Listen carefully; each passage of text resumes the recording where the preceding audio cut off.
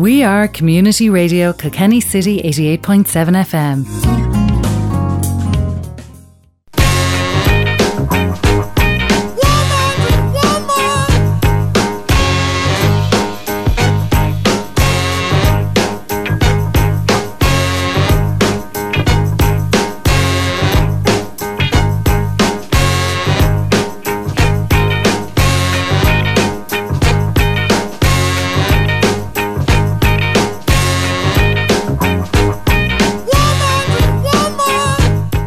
Hello and good afternoon. You are tuned and listening to the Woman to Woman show here on Community Radio Kilkenny City. And I cannot believe it is the 18th of November already.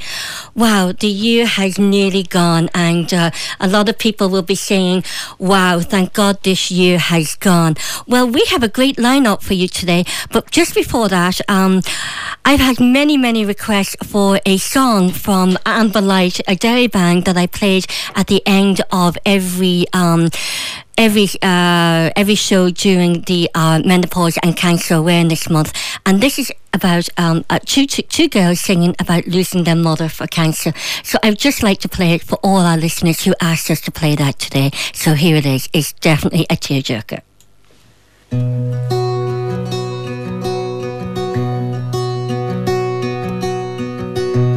When I look at these photographs, I am standing there with you. And that was two girls from my hometown back in the town I love so well in Derry. And that song is what they both wrote for their mother who passed away with cancer a couple of years ago. So that is on so much requests by everybody about that song, and I love that too. Now, later on in the show, we'll be talking to Lisa Morris, the manager of the Amber Women's Refuge, and we'll also be talking to Adina from the Kilkenny Salt Therapy. But before that, I have a really good surprise and pleasure for many avid readers out there, and especially for women like myself who have really gone back to reading, who have maybe didn't have the time to go reading, or maybe adult literacy is a big issue too. And according to the OECD, the survey of adult literacy skills, about 18% of Irish people aged 16 to 65 are at below level 1 in 5 level literacy scale. And as well as that, 55% of the adult population have digital skills issues.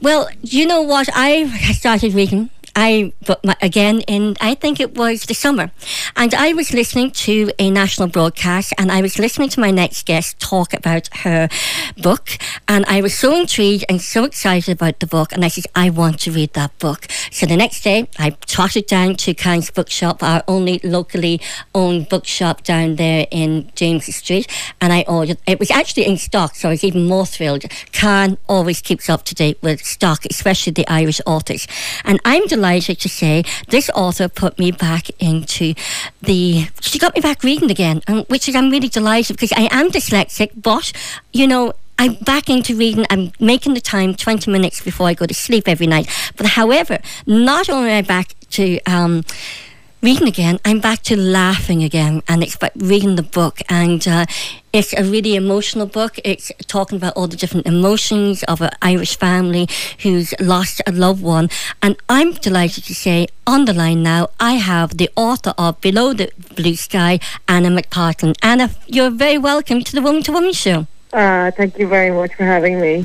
Oh, I'm delighted. Anna, I just loved your book. Your book got me laughing, so much so we were down in Inchydoney in the summer at Inchydoney Hotel there on the beach. I love it. And I was reading your book, and my daughter came out to the balcony and says, Mammy, would you stop laughing? And then she looked at me and she says, what are you laughing about? And I said, this book is hilarious. But she said, I thought you said it was sad. I said, 1 minute I'm crying, the next minute I'm laughing, then I'm laughing again. I'm delighted to hear it. It's not the crying, but the laughing. But they say crying is watering your soul. So I was watering my soul as well. Oh, well, you're very welcome for the water. So, Anna, you are an internationally acclaimed author. Your books, you've been writing since about 2006, am I right? Yeah. Published since 2006. I was writing for a lot longer. Yes, because I love the story about you writing. Is you actually, when you were 17, after a horrific car accident, you decided to write. Well, my mum died when I was 17. I had I was knocked down, I think, when I was about 20, maybe 19, 20. And, I was on the stage at that time. I was doing stand-up comedy. And I had kind of dabbled with the idea of writing, but I was kind of scared to do it. And I just thought, you know what, life's short, I'm going to do it. And I was actually reading Roddy Doyle's Barrytown trilogy in the hospital, and kind of the same as you. I was laughing so much that the nurses used to come in and go, "What are you laughing at?" And I was laughing away, and I had this deep cut in my lip, and every time I laughed it would start to bleed, and they were like, "For God's sake." So I just thought, you know what, I'd love to do that. I'd love to tell those stories. So that's when I started in earnest trying to write, and it took me another 10 years to get a publishing deal.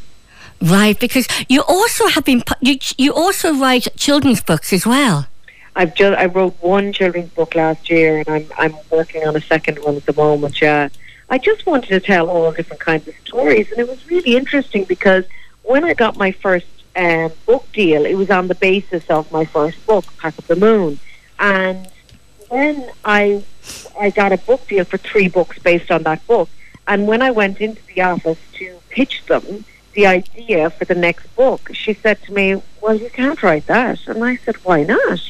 And she said, "Because that's a children's book, it's not an adult book, and this book deal is for adult books." And I sure had the clue. I just thought I could tell any story I wanted to. So it was years later that I kind of dusted off that old idea, and I would still like to write it. So I was with an agent, and she said, "Do it, write it, why not?" And Anna, would you say it's from your experience and of being a stand-up comic that you can really get people laughing and getting them to the core of the story in your books? I think the reason I became a stand-up comic is because I've always had a very keen and dark sense of humour, and I've always been able to pull out the fibres of fun from whatever is going on. I think I'm really lucky that I have that ability, and I definitely inherited it from my mother, who was the same kind of character, and from my dad's side as well, my aunt who raised me. No matter what was going on, we'd be able to kind of quickly move to what was funny about it. And I suppose that's why I decided to maybe try my hand at stand-up comedy. But for me, the performance kind of bored me, whereas it was the telling of the story that engaged me. So that's why I just decided to start telling the stories. But yeah, definitely, that comes from, I think that kind of humour comes from you as a person. You have to see the world in a certain way to be able to make somebody, to be able to tell a story that is incredibly emotional and dark, but also lifts you up and is funny. And I've been very, very, very blessed to come from a long line of, people with wacko senses. And do you know, because I was reading up on you as well, that you said that you also got that sense of humour of being able to laugh in dark times and sad times when you were looking after your mum and your grandmother, that your mum was able to laugh at the good of not, being sick and not being able to move and do things, but you could laugh as a family unit. You and your mother and grandmother could laugh at them days and them moments. We were very lucky. The thing is that people always say, one day we'll be able to look back on this and laugh. Yes. You know that saying? So you're on the worst holiday you've ever been on, and you've just paid a whack load of cash, and your hotel is half built, and there's and there's blood on the walls, and you're standing there going, "Oh my God, one day we'll be able to laugh at this." Or we'd walk into the room, see the blood on the wall, see that the hotel was falling down, and we'd be on our knees going, "This is hilarious." You couldn't make it up. And do you think it's that the Irish in us? Definitely. I definitely think the Irish have, the Irish come from a very dark and troubled past, and we're still very light people. Yes. So we're light spirits, and definitely have an ability to find the fun. But then it's really interesting because it's funny when I hear Americans talk about America and only in America and only America's this and America's, and I'm like, no, it's not only in America. And I think maybe we're a little bit like that when it comes to, you know, humour and crack and all of that, only in Ireland. And actually, when I go abroad with my books, it's bananas how many people identify with those characters. And whether I'm in Germany or France or Italy or wherever I am, they go, that's my mum, that's my granny, that's my brother, that's my son. And you're like, we couldn't be that different from the rest of the world if everybody's lining up to tell me that they recognise these people, which is a joy.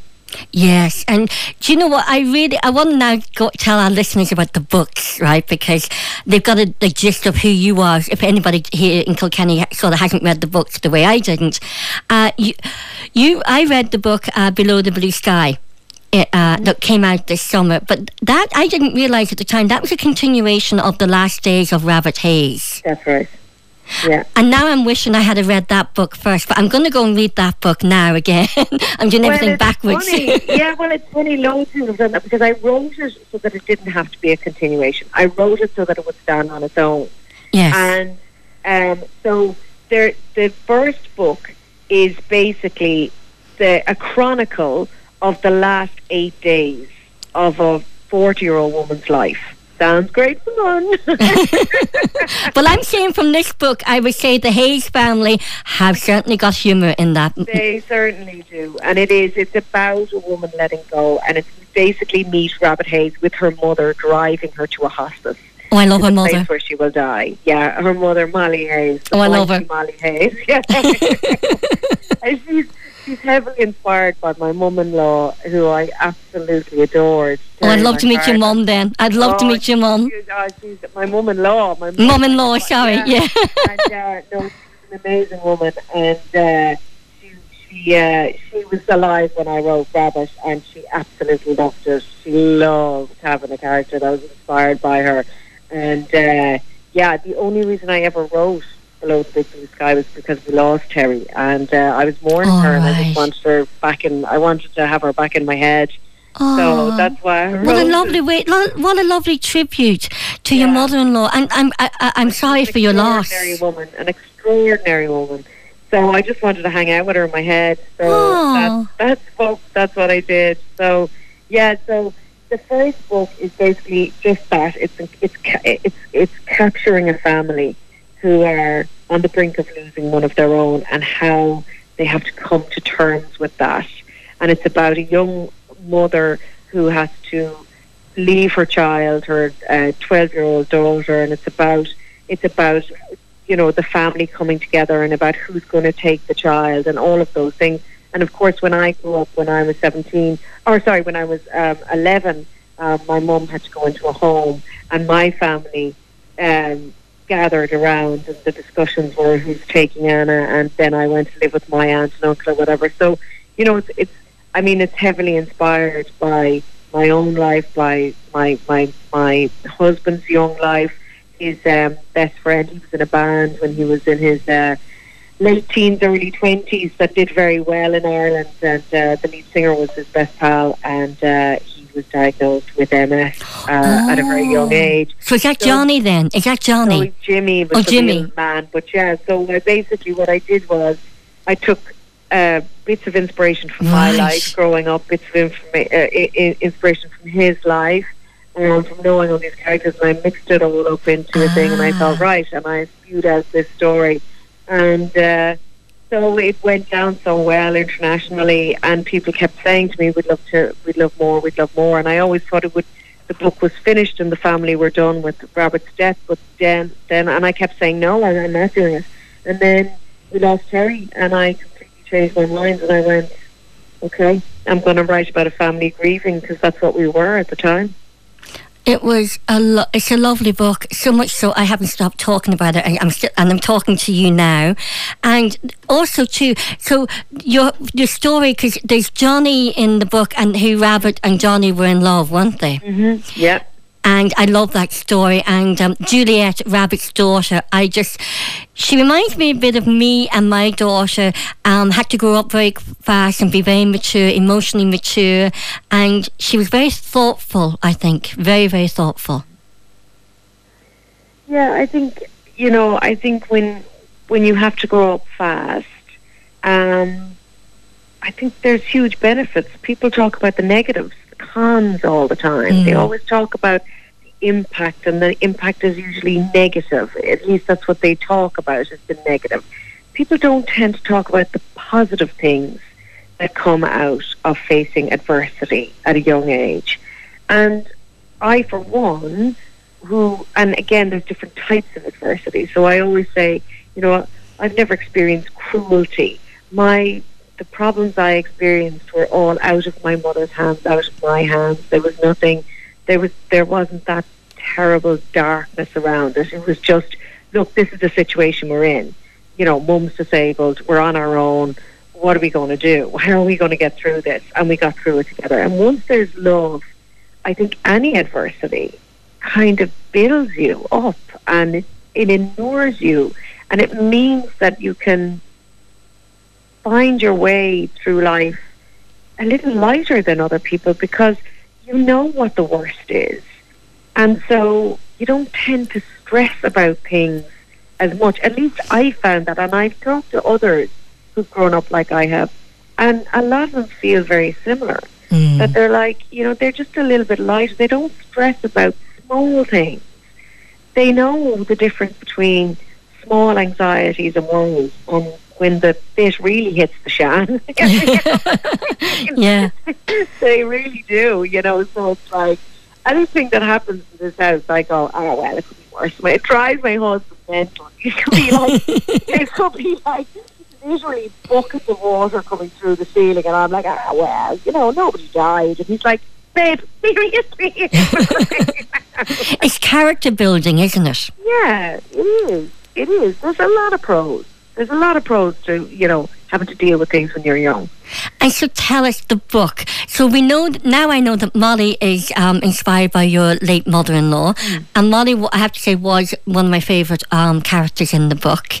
And so the book is about, as you said, a family grieving. And I have to say, you really captured the Irish family unit and the Irish sense of humour.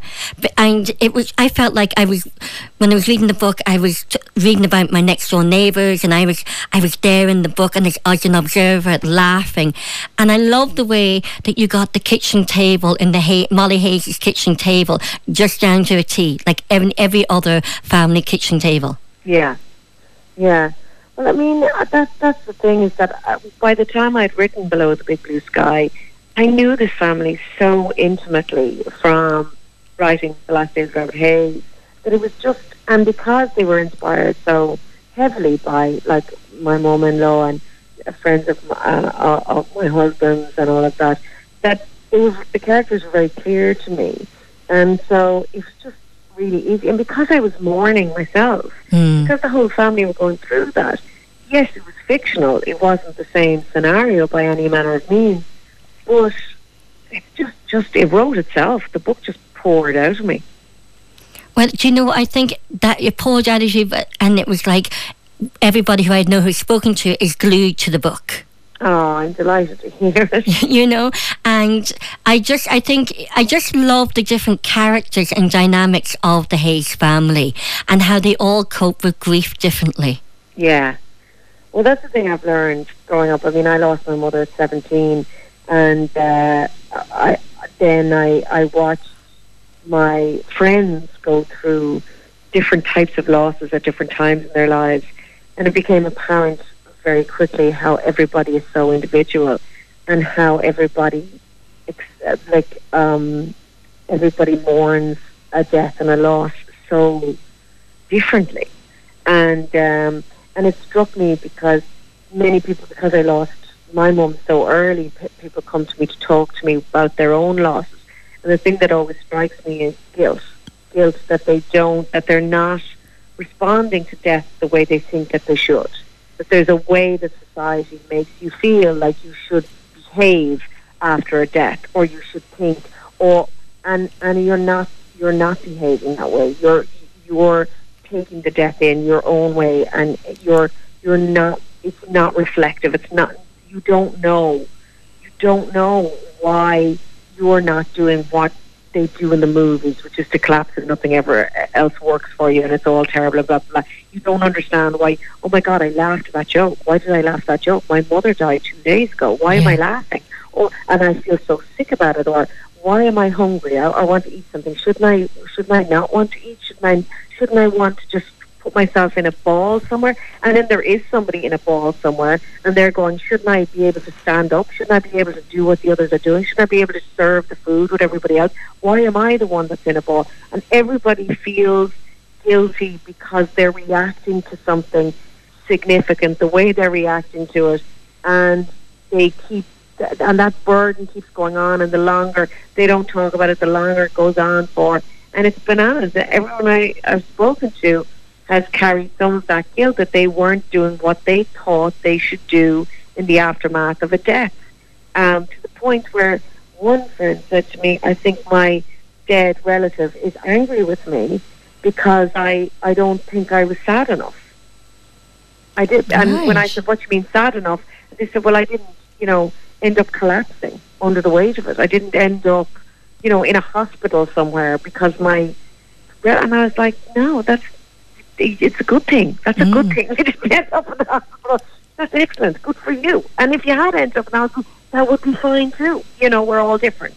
We're all different, and too, it's about being sad and grieving for loss. But also, I think we Irish were very good at, and what came from me in the book, is about celebrating somebody's life. Yeah, we're really good at that, and we're very good at funerals. It's after the funerals we're not good at. Yes. So we're brilliant at funerals. We're brilliant at saying goodbye, and we're brilliant at doing all the pageantry and everything around it. We're absolutely, we're the kings of it. We really are. We're fabulous at it. And then the door closes and everybody's gone, and that's when the problems start. That's when people start looking at themselves and wondering why they feel this as opposed to that. And and not everybody does, but it is an extraordinary thing. I hear about it so often. People come to me all the time going, I don't feel I'm doing this right. There is no right way to mourn. That's the fact. There's no right way. And you know what, we all mourn differently, and we all sort of take in our own emotions, and we all think differently and feel differently. And I think that's what came across in the Below the Blue Sky, because the Hayes family, they all sort of grieved differently, but they all celebrated Rabbit Hayes' life. Exactly. And that's the thing, is that there's no right way, there's no wrong way, there's just what's going to happen. So you just let it happen. And go with the flow. Go with the flow and love each other, and that's what it's all about. It's just being kind to one another, ultimately, that's what this family is. They have their ups and their downs, and they have their difficulties, but ultimately they're a strong family unit. So once you're a strong family unit, you can get through anything, and that's kind of my mantra for life, I think, and it certainly comes through in my storytelling. Oh, it certainly does. And I think also what comes across in the book is about strong women. Yeah. That really came out to me. All the women in the book. Now, there were strong men too, but it was like the men were strong in their strength, but they were also strong in their weaknesses. In the book, it was really the men. For the name escapes me now. Rabbit's sister, who had to go to hospital with the test. Grace, that's right. Grace's husband. I thought he was just so there for her. Yeah. Even though she had to go to the hospital and get all the tests for cancer and everything. I don't want to give too much of the book away, but he was so there for. I thought, David, wow, for this big rock star, and then all of a sudden suddenly found himself a guardian to his 12-year-old niece because Rabbit insisted that it was her brother who was supposed to be the guardian, and I just thought that was amazing. Yeah, no, I mean, look, the strong women, for starter, pretend. I was brought up by strong women, and so. And all the women in my life were incredibly strong women. I come from a very long line of strong women on both sides. So, and fascinating, interesting women that did extraordinary things. And so for me, that they're the characters that come most naturally to me. And as for the men, I'm very lucky to have come from, for the most part, very kind and strong and loving men. I'm a very lucky individual in terms of, you know, the crop I've come from. Do you know what I mean? Yes. And so I like to reflect that in my work. I don't write the same characters all the time, but when I can see the strength and the decency and the goodness in people, and I like to pull that out of my characters. And you've just, as you said, you've just finished one children's book, Fearless 5. Can you tell us about that for maybe our listeners listening in, about the Fearless 5 book? Well, that's written under the name Banny McPartlin, because all the kids in my life call me Banny, so I said this one. Is that where Bonnie came in? Was it Bonnie? Banny, yeah. Banny, because I for two reasons. One, I thought I didn't want a child picking up an Anna McPartlin book other than the Fearless 5 and thinking it was okay to read, because that would not be good. And also just because the kids in my life call me Banny, so I thought I'd go under Banny. So, and basically, the Fearless 5 is based during the World Cup 1990, and it is about a young group of friends, and one of them, his mum, is very sick with cancer, and the rest of his friends decide that the only thing that they can do to help him is to get her to America to save her life. And so, during the matches, the World Cup matches in 1990, when the whole of Ireland stopped and everybody was in pubs or off the streets, they were going to rob some garages and get the money to send them out to send them out to America to fix her. And it's a very innocent little romp where obviously they get caught out royally, but it's about kids growing up during the World Cup, basically. And friendship. Yeah. And friendship. Yeah, it's friendship, and it's all of that good stuff, and getting in major trouble. And Anna, what age group would that book be for? 8 to 12. 8 to 12. And I'm more than sure that our Kylie from Can's Bookshop will definitely have that in stock as well, because we're putting your book, Below the Blue Sky, is part. The Woman to Woman Show, we're launching our first book club book review next week, and your book is in that, Below the Blue Skies. And so we're going to put in your other book about the last final days of Rabbit Haze, yeah. And maybe we'll get children to actually. Mike now giving me the idea to have a couple of children in the book club and book review, and we'll put in the your book there as well. Oh my God, you'll be keeping me going. You'll have the mortgage paid. But it's all about supporting local, isn't it? And Irish. Oh, yeah, thanks a million. I appreciate it so much. But your books, it is your books. Your books have humour. Your books is about overcoming adversity. Your books have a very strong message and purpose in them. Yeah, pretty much, yeah. I mean, look, that's what stories are. Stories are every story has a message, you know. Every story that's decent has purpose to it. So I just write what I know. That's what they say, write what you know. So I'm writing what I know. Oh, well, you certainly are a very strong woman, and we're delighted on the Woman to Woman Show to have you part of our Woman to Woman Show team of guests. Oh, thank you so much for having me. Well, Anna, it has been a complete honour just be speaking to you and talking about the book that got me laughing again, got me reading again. It does. That's amazing. Yes, there's two things. You got me laughing again, even though I'm going through this menopausal time in my life, I'm laughing again. You and me both, amigo. You and me both.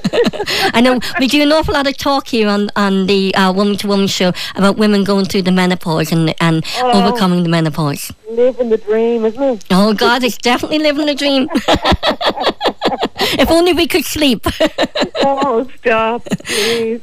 Well, Anna, we're delighted. We'll keep in touch with you. So will you keep in touch with us about any more books or anything else that you're doing? Certainly will. Absolutely. And keep in touch with us, because we'd love to find out more about what you're up to and the books you are, and maybe we'll get some children in to maybe someday to talk to you, who read your book, The Fearless 5, and might be able to speak to the author herself. That'd be super. Wouldn't it be lovely? Lovely. Oh, that would be just so lovely, because it's like what I'm doing now for children. That's even inspiring, and it's about getting children and adults reading again, isn't it? Absolutely. And the Emma Society at the moment are doing their big readathon, which is a fantastic time for both. At the moment, normally it's aimed at children, but they're actually doing it for adults as well. So if there are people that still want to just get on board with the MS Readathon while they're doing it and earn a few quid for charity, that'd be amazing too. And what that is for the NS, did you say? MS, yeah. Oh, MS. Oh, God, definitely. It's the MS Readathon, yeah. Oh, so right. You know, the help they can get this year. So it's encouraging everybody back to books. Yes. Adults, kids, and as I say, if you want to get a sponsor to read a few books, do it. Definitely. And just before we go, something before my head, the blue, Germany. You've been so successful. All your books have been translated into German. German, France, Italian, French, Italian, Spanish, Portuguese. Wow. Well, we've read 15 or 16 languages, I think. But Germany is my biggest market. Is that because they get the sense of humour? Totally. Wow. Yeah, they absolutely do, and it's a huge market for me. So it's extraordinary. And then France comes up pretty high next to that. Yeah, I think it's maybe second in line at this point, and they get it as well. So that's what I was saying earlier. It's interesting. We always go, well, there's no crack like the crack in Ireland, and yet I'd be at a French book fair and they're all coming up going, oh my God, you remind me of. Oh dear. Well, Anna McPartling, thank you so much indeed for taking the time to talk to us today. We really, I know I'm personally delighted, and I know many other of your fans and readers here in Kilkenny are delighted too. Delighted to do it, and love to everyone in Kilkenny. Mind yourself. And maybe if you're down here sometime after the coronavirus, you might pop in and say hello to us. We'd love that. I love that. And just a reminder, our listeners, that Karen Kylie from Karen's Bookshop has stock in. So if you want to go out and buy for yourself or even as a present below the blue sky, they're stocked in Karen's Bookshop. Well, Anna, thank you so much indeed. Stay well and stay safe. Back to you. Okay, bye. Thank you so much indeed. We are Community Radio Kilkenny City 88.7 FM. You're very welcome back to the Woman to Woman show here on Community Radio Kilkenny City. Don't forget, we are streaming live on www.crkc.ie, and you can text us on 086 353 7782. Well, that was really uplifting chat there, talking to Anna McPartling, an international acclaimed author, and we certainly want to hear more from Anna and her just upbeat perspective on life. Now we are welcoming back our very popular lady indeed is Lisa Morris, manager of the Amber Women's Refuge. How are you, Lisa? I'm very well, Roisin. Thanks a million for having me on again this week. Oh, no, sure. The Amber Women's Refuge is certainly something, as you know, the Woman to Woman and show really will be keep promoting weekly on the show again. Absolutely. And you are very close to our hearts, as you know. Oh, thanks, Roisin. So a lot is happening the last couple of weeks. You have been very, very busy because you have the 1 Million Stars project going ahead now, up in the final stage now. When you think about over a year. Yeah, absolutely. I was just talking to Siobhan McQuillan is leading this project for us in Amber. So we were just talking the other day and just reflecting back on the year. We started this, just over a year ago, where we had a vision that we would have an installation of stars in McDonagh Junction in Kilkenny for this year for the 16 days of action. So the 16 days of action is starting on the 25th of November, which is next Wednesday. What is that? The 16 days of action is a global event that would happen every year, and it's opposing violence against women.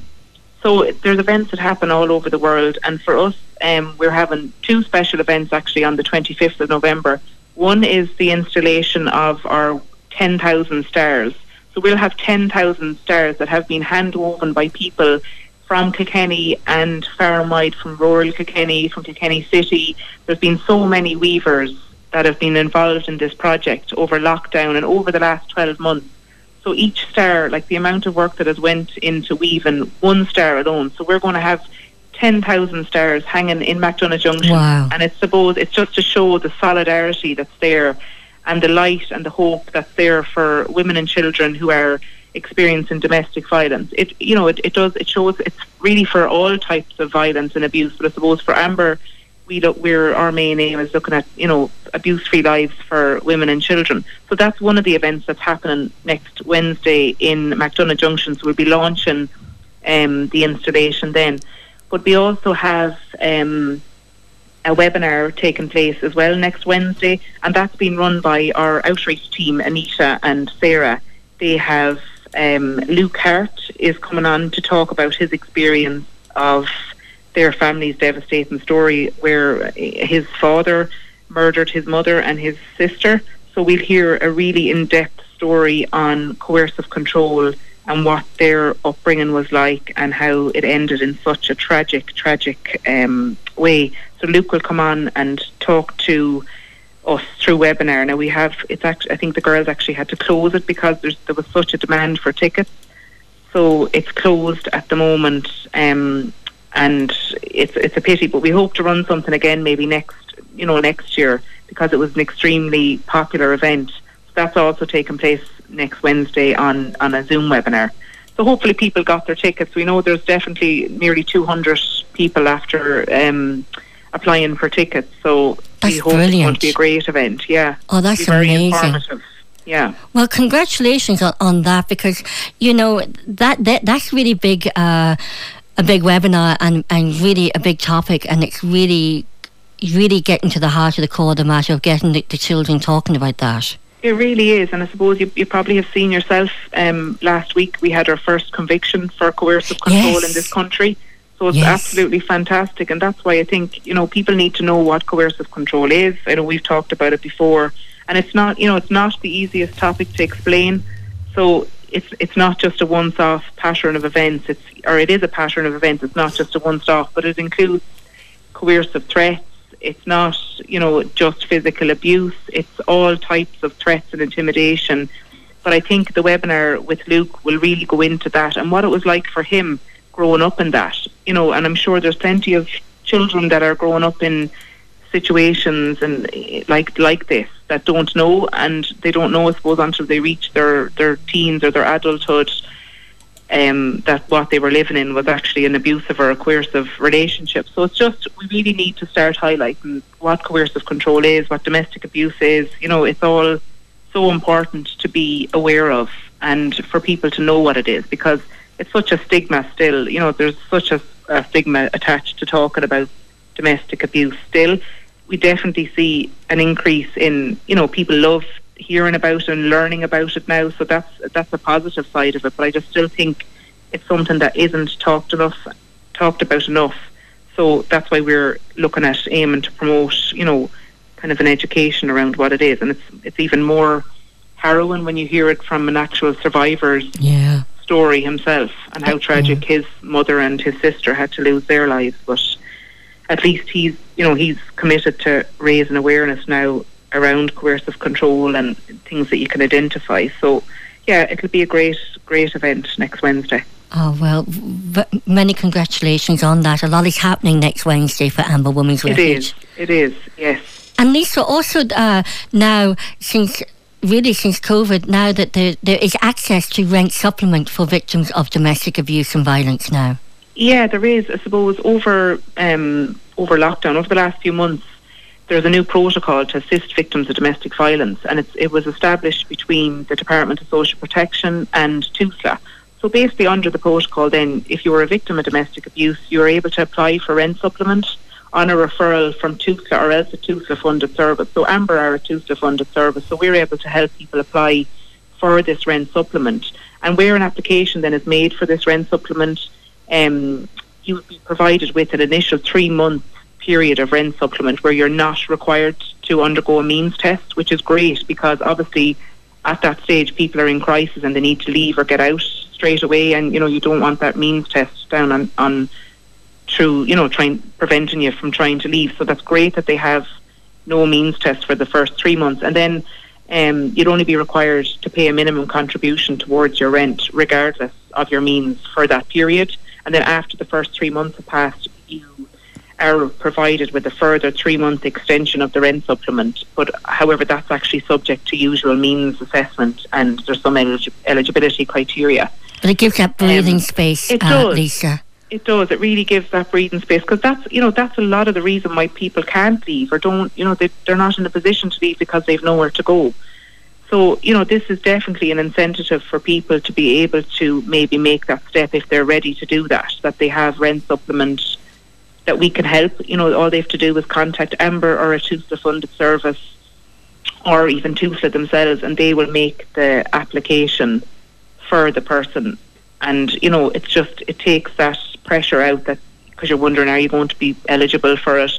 So this 3 months grace, I think, is really a really good initiative by the government. So it's great. We've actually used it ourselves. We've had 2 or 3 applications already, and we've used it. Brilliant. Like, obviously the housing crisis and trying to find the accommodation is kind of a downside of it, because there's not that much accommodation out there. But we're taking it as a positive. It definitely is a positive there, and at least it's something extra to try and help people that are ready to leave domestic abuse situations. Well, it's definitely a breathing space, and for women and children to catch their breath, and to actually even to heal within them 3 months of just gathering their thoughts and themselves of where they are, where they're going to go, and where they go from there. And also, before we go, you also have the raffle, the 12 Days of Christmas bumper raffle. Tell us about that. We do. Yes, so we just launched it last Sunday, so we have a 12 Days of Christmas bumper raffle. So literally what it is that we have a range of prizes that have been donated from local businesses around Kilkenny and Carlow. They range from vouchers for clothes shops to butchers to restaurants. We've loads of different prizes. So what we're doing then is, over from the 12th to the 24th of December, we'll be announcing whoever won the prize then each night. So there'll be 12 prizes over the 12 days. And to get your tickets, you just have to go on to our Facebook page or our Instagram page, and the link for the Eventbrite. It's an Eventbrite event, so you have to the link is there in our bio, and it's €20 for a ticket. But the prizes are brilliant. They're probably worth just over €2,000 for all of them. Wow. Yeah, so it's coming up to Christmas. It's something positive, and we're looking forward to announcing the prizes over the 12 days. Well, Lisa, we're running out of time, unfortunately, but Lisa, we'll be talking to Sarah next week, and then yourself alternatively, and then after Christmas we'll get back to the way we were pre-COVID, and we'll be getting the regular updates and everything else in January again. Brilliant. That sounds like a plan, Roisin. It sounds like a plan. Thanks so much for having me on today. Well, delighted to hear you again. Thanks a million, Lisa, Roisin. take care and stay well, and to you and all your staff, and to all the people who are availing of your services. Thanks so much, Roisin. Thanks so much indeed. Thank you, Lisa Morris, from the manager of the Amber Women's Refuge. We're going to take a short commercial break, and then we'll be talking to Kilkenny Salt Therapy. We are Community Radio Kilkenny City 88.7 FM. I'm here with Adina from Kilkenny Salt Therapy. Kilkenny Salt Therapy are the woman-to-woman sponsors of our show. Adina, you're very welcome to the Woman-to-Woman show.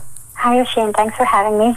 Adina, this week we are talking about how salt therapy can help with people living with stress. Exactly, yes. Stress and anxiety, affects everyone in different ways, and we might not even realise it. Studies show that anxiety and stress can overpower our immune system as well. It can impact our body, our behaviour, the way we think and feel as well. Left unmanaged, stress can lead to serious illnesses and other physical issues such as sleeping difficulties, high blood pressure, susceptibility to infection, and low energy levels too. What are the common effects of stress on our body, Adina? Yeah, just to mention a few, like the headaches, common headaches, muscle tension or pain, chest pain, fatigue, upset stomach, sleep problems, restlessness as well, lack of motivation or focus too are a big factor.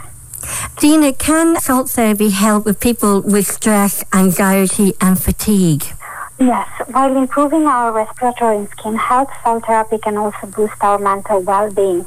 Stress stress will affect us some point in our lives, and salt therapy is a holistic option to help us manage it with little or no medication. So undergoing a halotherapy session or salt therapy, it's easy. You really only need to sit back, relax and breathe.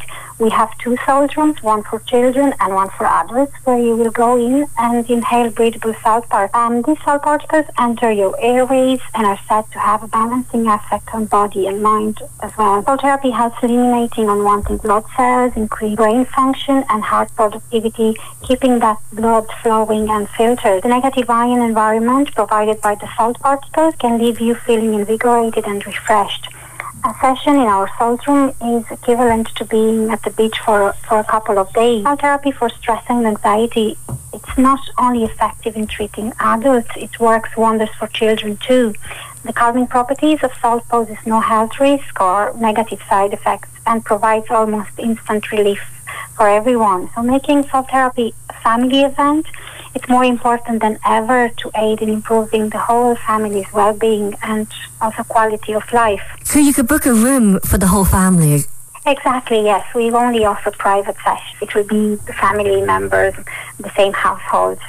We can allow more than one person. And so what are the benefits of people who suffer from anxiety have experienced from going to the salt rooms? Well, just to mention some, it improves your mood, increases mental performances, boosts relaxations, relieves stress, and improves sleep patterns as well. So taking a moment of your day to relax and unplug from the noise of social media or the everyday life, it's something we don't seem to do nowadays. So just taking the 45 minutes to ourselves to focus on clearing and detoxifying our mind and body, it's a great favour we can do to ourselves. It's just amazing the power of salt therapy, isn't it? And every week, Adina, with you and Juana, I'm just absolutely amazed the benefits of salt therapy. Halotherapy or salt therapy is a great way to relieve symptoms of stress, anxiety and fatigue. It just rejuvenates our mind and body without the side effects of medication. And this might be the missing ingredient to our wellness routine. And I'm noticing it, Adina, with my asthma. I'm noticing since we've closed down in level 5, I'm relying on my inhaler a lot more. Exactly, yes. Because your airways gets narrowed back, with all the mucus production, which the salt would have helped you to release it. It will help to release the mucus from your lungs and your body will be able to expel it.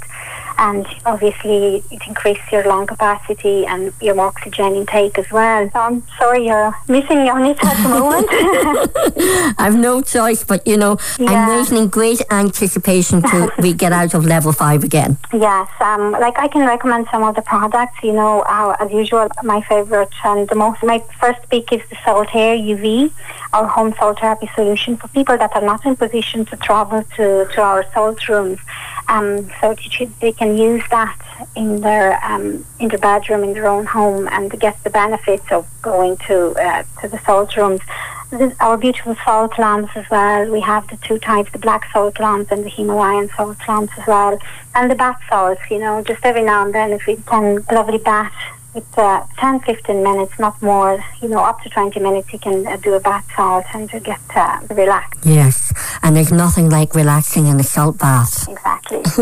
Well, Adina, thank you so much. You'll be back with us next Wednesday, and I'm looking forward to seeing what I will learn next Wednesday on the benefits. Thank you. We are Community Radio Kilkenny City 88.7 FM.